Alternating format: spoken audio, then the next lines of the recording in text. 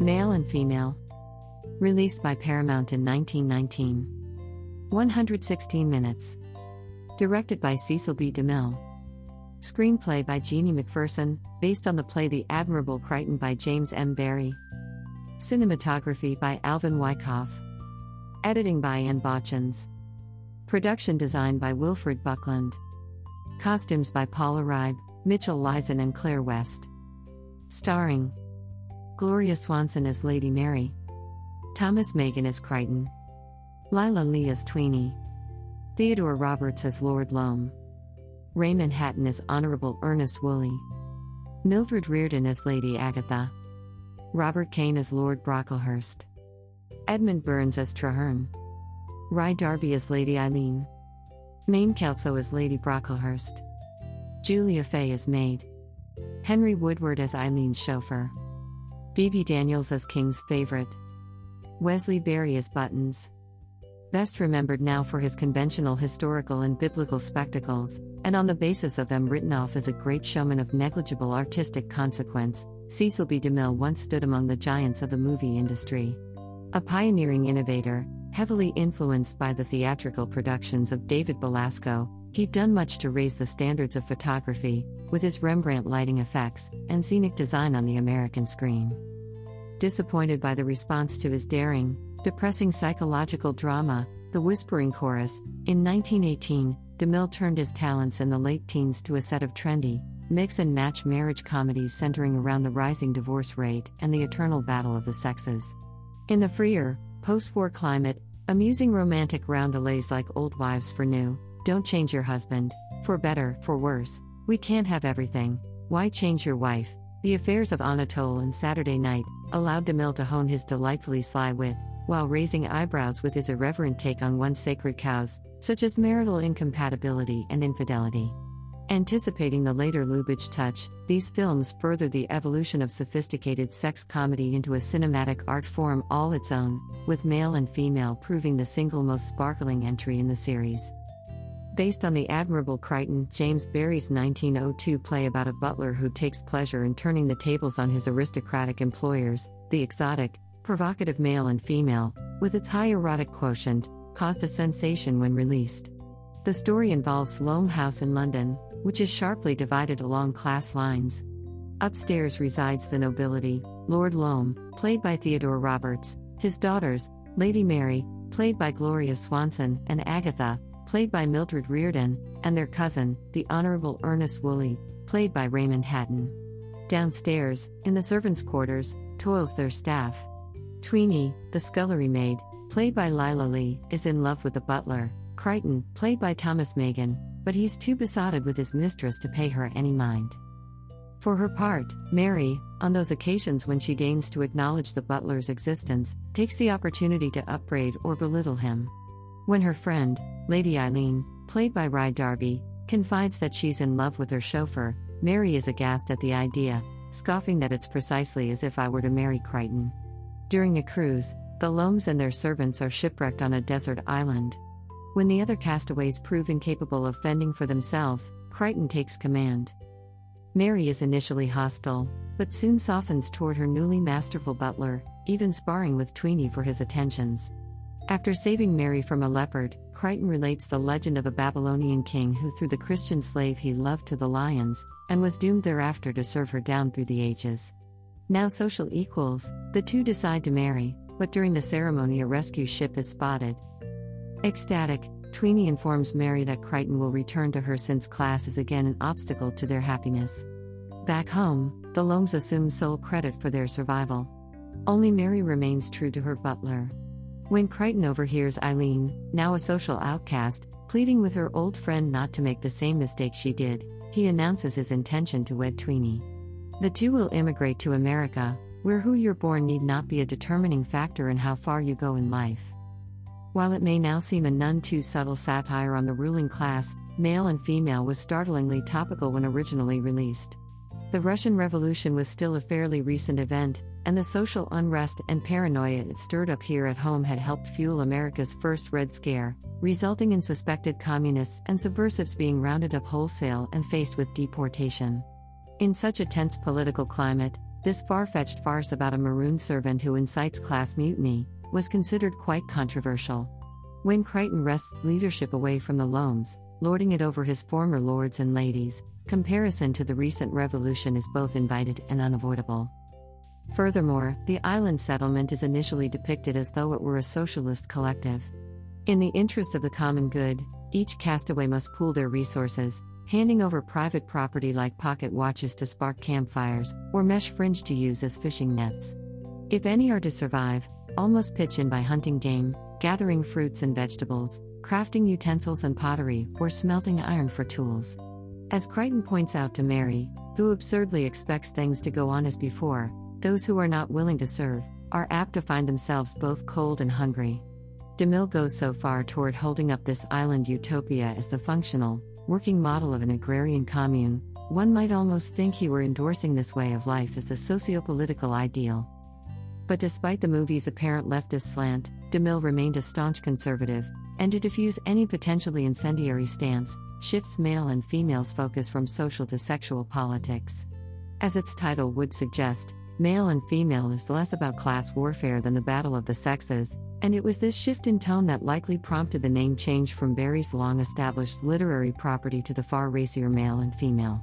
Rather than an apocryphal studio head, as Hollywood legend would have it, fearing ticket buyers would mistake the Admirable Crichton for the Admiral Crichton, at a time when pictures weren't selling. DeMille had touched on the theme of gender role reversal in his earlier Joan the Woman in 1916, but with male and female he really brought it to the fore. We're proffered a picture in which women, while presumably created as man's inferior, have in fact assumed a station in society superior to his own. Conversely, soft living is shown to have emasculated the men of male and female. As butlers, houseboys, chauffeurs, etc., they're left to perform all the menial domestic duties traditionally relegated to the weaker sex. As a butler, Crichton himself has been shunted into the traditional female role of homemaker, preparing and serving meals, dusting and doing housework. He eagerly awaits Mary's appraisal of her breakfast spread, as if he were a nervous newlywed bride, who just prepared her first dish. Suppressing his more masculine impulses has become second nature to him. Whenever eager to please, he'll rub his hands together in obeisance, toadying as gratuitously as Dickens' Uriah Heep. This is a topsy-turvy world, in which modern civilization has become the exclusive province of the frivolous and feminine, and society's most industrious, resourceful, pragmatic, hardworking, noble man is not an aristocrat but a butler. Everything's already upside down, so the turnabout on the island is meant to be setting things to rights. When washed up on shore, all the castaways are stripped of their class, rank, status, titles, and again set on equal footing, allowing those best equipped by nature to rise to the top. As Crichton philosophically forecasts, with just a slight rumbling of class resentment, one cannot tell what may be in a man, my lady. If all were to return to nature tomorrow, the same man might not be master, nor the same man servant, nature would decide the matter for us. It suggested that the natural world, rather than society, offers the more valid assessment of a man's true mettle. This is natural selection. Darwinism at work. This fantasy island, with its unlikely melange of flora and fauna, doesn't appear far removed from Neverland, that enchanted realm whimsical Scottish author Barrie dreamed up for Peter Pan. In actuality, however, it's meant to be taken as paradise rediscovered. A new Eden, here life can be lived in the raw, away from the corrupting influence of civilization, closer to the soil and traditional bedrock values. Full of wide-open spaces, it proves a liberating landscape for Butler Crichton, a cousin to the fastidious valet who goes west in the ruggles of Red Gap, as he casts off his inhibitions. Once out of his native habitat, he finds himself in his element for the first time, speaking out and taking charge. Here he becomes his own master, displacing the Loams in the social pecking order. Crichton is also meant to be restoring the natural order of things by becoming lord and master of his former mistress. Where Crichton had served Lady Mary meals, she now waits upon him. Having reclaimed the dominant, male role in their relationship, this previously passive butler can now begin aggressively pursuing his romantic interest in her. Just as DeMille believes God, who he invokes in that opening quote from Genesis, had intended, the shipwreck is meant to reinstitute the natural order of things, by again allowing man to assert his supposed supremacy as the superior of the two sexes. And it's this slant that seems the movie's most contestable today. Once back to nature, Crichton's domineering masculinity, strength, size, brawn, are shown to stand him in better stead to weather the harsh conditions of this inhospitable island environ. Clinching proof that Crichton and Mary have, for the time being, accepted their assigned male and female designations, is immediately forthcoming. When a leopard threatens, Crichton instinctively assumes a protective stance, placing a frightened, now helpless Mary in a small shoal grotto for shelter, while he stands guard, brandishing an oar for a weapon. The Freudian symbolism here is quite frank and, frankly, unmistakable. On the island, Crichton's virility is constantly being stressed, whether assuming the captain's role by going down with the ship, teaching Mary to shoot a bow and arrow, defending her from a leopard, or wielding oars, ram's horns, axes, all phallic props intended to accentuate his masculinity. If the aged, impotent Lord Loam, the puny Willie, and the handsome but chaste young priest who accompanies them on their cruise, for no other reason than to sanctify the marriage nuptials, are any indication, the other men of male and female have been effectively neutered, leaving nothing more virile to recommend them than money, titles, position. Amidst this collection of inert blue bloods, Crichton, fittingly for a story with such strong socialist sentiments, appears to be the lone red-blooded man of action, the one best equipped by nature to take up the reins of leadership. At his height, actor Thomas Magan towers over the rest of the cast, diminishing them by comparison. His presence dominates the screen whenever he's on it. Squaring off with Mary in a contest of wills over who her maid should take orders from, for instance, the director must crowd both women, along with Mary's sister Agatha, and a boulder to the left, simply to balance out the frame. It seems almost comically incongruous for this hulking man to be delicately polishing silver and pouring weak tea. The discrepancy of Magan's substantial physique in these miniature surroundings provides the movie's most subtle visual gag, concerning the constrictions imposed on individuals by a social order devised to keep them down. The point male and female makes is that the natural aptitude of men like Crichton is unjustly squandered by a restrictive class system that doesn't permit them to reach their full potential. This butler by trade, though a born leader, has instead been reduced to the level of menial, who must march to the orders of others. He has all kinds of hidden talents that his station in life has never afforded him the chance to exercise. It's only on the island where Crichton's inherent skills and common sense know-how can assert themselves. For example, during the shipwreck, that penultimate ordeal calling for a chivalrous display of gallantry, aristocrats Woolley and Loam fail to adhere to the time-honored code, women and children first, making a beeline for the lifeboats, and leaving it up to their butler to carry the collapsed Mary out of the thundering surf. In our eyes, this heroic act elevates Crichton to titanic proportions. Though Magan, who sports a granite demeanor to rival William S. Hart, doesn't seem the comic sort, much of male and female's humor is derived from his Crichton's quips and flippant remarks. When Mary crabs at breakfast that her toast has gone soft, he counters, with a thinly veiled jibe, "Are you certain, my lady, that the toast is the only thing that's spoiled?" Emboldened by the distance separating the castaways from home, he delights in ruffling Mary's feathers even further with his insolent behavior.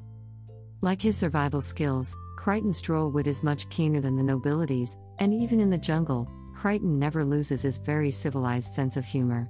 Later, when the Loams disregard the substantial part Crichton played in their survival, he saves face by cleverly twisting his words, as would Christ in DeMille's King of Kings, so that he reveals the truth of the matter, without actually contradicting their more self-serving version of events. He's not only more of a man, in relation to his betters, but more of a gentleman as well. Interestingly, at first, Crichton doesn't set himself up as king over the island community, instead expecting everyone, himself included, to pull their fair share. But what begins as a co-op becomes a stratified monarchy to mirror the one left behind, with Crichton's absolute authority as the castaway's uncontested autocrat going to his head. He'll strut about like a crowing rooster, blowing his horn as if it were a factory whistle, to bring his workers running. He no longer seems the first among equals, having promoted himself to a loftier position. Serving simply in a supervisory capacity, he oversees the work of the rest, evaluating the quality and quantity of their daily production. Meanwhile, he himself lounges about comfortably indoors, reading and soaking up the easy life. The castaways now prepare his meals, file in for inspection, and bend over backward trying to please him, just as Crichton and his staff earlier had Mary. Weighted upon hand and foot, When Mary actually puts herself in danger to secure the figs Crichton had requested for dinner, it's clear that his outlandish demands have become every bit as unreasonable as her own seemed to him beforehand. It's now Crichton who's been spoiled. Offering some wry observations on the immutability of human nature, even in this new Eden, the social equivalent of original sin rears its head. By the second anniversary of the shipwreck, Crichton has, quote, firmly established his kingship. And when eventually exiled from paradise, he's well aware of what caused his fall. There was just as little equality on the island as elsewhere, he ruefully recalls. I didn't even take my meals with the family. Crichton's in fine company. For DeMille, despite the lip service he pays to the wholesomeness of the simple life, likewise betrays his own decadent conditioning. From force of habit, he can't help turning his Garden of Eden into a worldly garden of earthly delights. Lushly sensual, male and female is so slickly polished it's like unadulterated material bliss. The cameraman Alvin Wyckoff, assisted by a young James Wong Howe, uses his lens as though it were a velvet keyhole. Only instead of Lady Godiva, we play Peeping Tom on Swanson's Lady Mary in bed, or, becoming increasingly intimate, following her into an ornate sunken bath that comes across like an architectural shrine to the aesthetic. This eye-popping dip proved such an smash in its day that DeMille would virtually restage it, with characteristic aplomb, for The Sign of the Cross, in 1932, filling an ancient Roman bath with gallons of grade A milk. The stark shifts in locale, ranging from the high-fashion heights of London's Loam House to the survivor chic of the island, present a veritable tour de force in window dressing. The craftsmanship of DeMille's imaginative art director, Wilfred Buckland, is most strongly evidenced in Male and Female's other classic bit, where Swanson is thrown to the lions. Clearly, Buckland's fanciful reconstruction of the King's Court, an incident not to be found in Barrie, took its inspiration from the Babylonian episode of D.W. Griffith's Intolerance. Under a new title, The Fall of Babylon, Griffith's film had been re-released as a separate feature earlier in the year, so was still fresh in the mind. DeMille had theatrical costumier Mitchell Leeson specially brought in to design Swanson's fanning, peacock headdress, along with her skirt, which seemed strung together from pearl drops, but his contribution was well worth the trouble and expense. In these fine feathers, she'd make fitting kitty kibble for any self-respecting king of the beasts. Just leave it to Swanson, a notorious silent film fashion plate, to dress for the occasion. Although DeMille and scriptwriter Jeannie McPherson were criticized at the time for departures like this one, they thankfully treat their source material with less reverence than they would later on, when turning their hand to lavish transcriptions of the good book. The clever captions they composed are fun to read, full of humorous puns, quips, and plays on words, and help make the movie so much their own that it has surpassed its source. Male and Female's basic premise has lent itself to such diverse reworkings as TV's cartoonish Gilligan's Island, and Lena Wertmüller's angry polemic, Swept Away. Male and Female made major stars of its principal players, boosting the careers of Megan, Swanson, and Lila Lee, all of whom would go on to major stardom in the coming decade. Film historians tend to lump leading man Megan in with other popular but stolid stars of the day, workmanlike but unimaginative leading men such as Milton Sills and Lewis Stone. But as the British butler who bests his betters here, he isn't impeded by his stoic style, since it blends rather nicely with the stiff upper-lip national character. According to Joe Franklin in his book Classics of the Silent Screen, Megan did particularly well in a role ideally suited to his personality, the ultra-capable but undemonstrative English butler. Male and Female hands the actor a part tailored to his stiff-necked reserve, then cleverly subverts it so that he can loosen up a little by going native once shipwrecked. And Megan's self-contained underplaying certainly seems easier on our eyes today than the florid theatrics one more associates with silent movie acting. With that curly hair, strapping frame, and jutting brow ridge, imparting the unfortunate impression that he's wearing a perpetual scowl, Megan bears more than a casual resemblance to such later DeMille stalwarts as Charles Bickford and Henry Wilcoxon. I think his best scene is when his butler's gesture of obsequiousness, which had for a time disappeared entirely, re-emerges once the rescue ship is sighted. As Mary bears witness, Crichton slips back into his earlier state of servility, ripping off his royal raiment of lion skin and unconsciously wringing his hands, deferentially bows his head low before her. The complex emotional effect, on Mary, as well as viewers, is equal parts pity, horror, and revulsion. While it was Paramount's The Miracle Man, released the same year, which won Megan the most superlative notices of his career, he seems to have been at his best, and most relaxed, in the light romantic comedy dramas of the DeMille brothers. Cecil's Male and Female and Why Change Your Wife, and William DeMille's Conrad in Quest of His Youth, offered the actor a genial change of pace, and the chance to considerably lighten his noir image.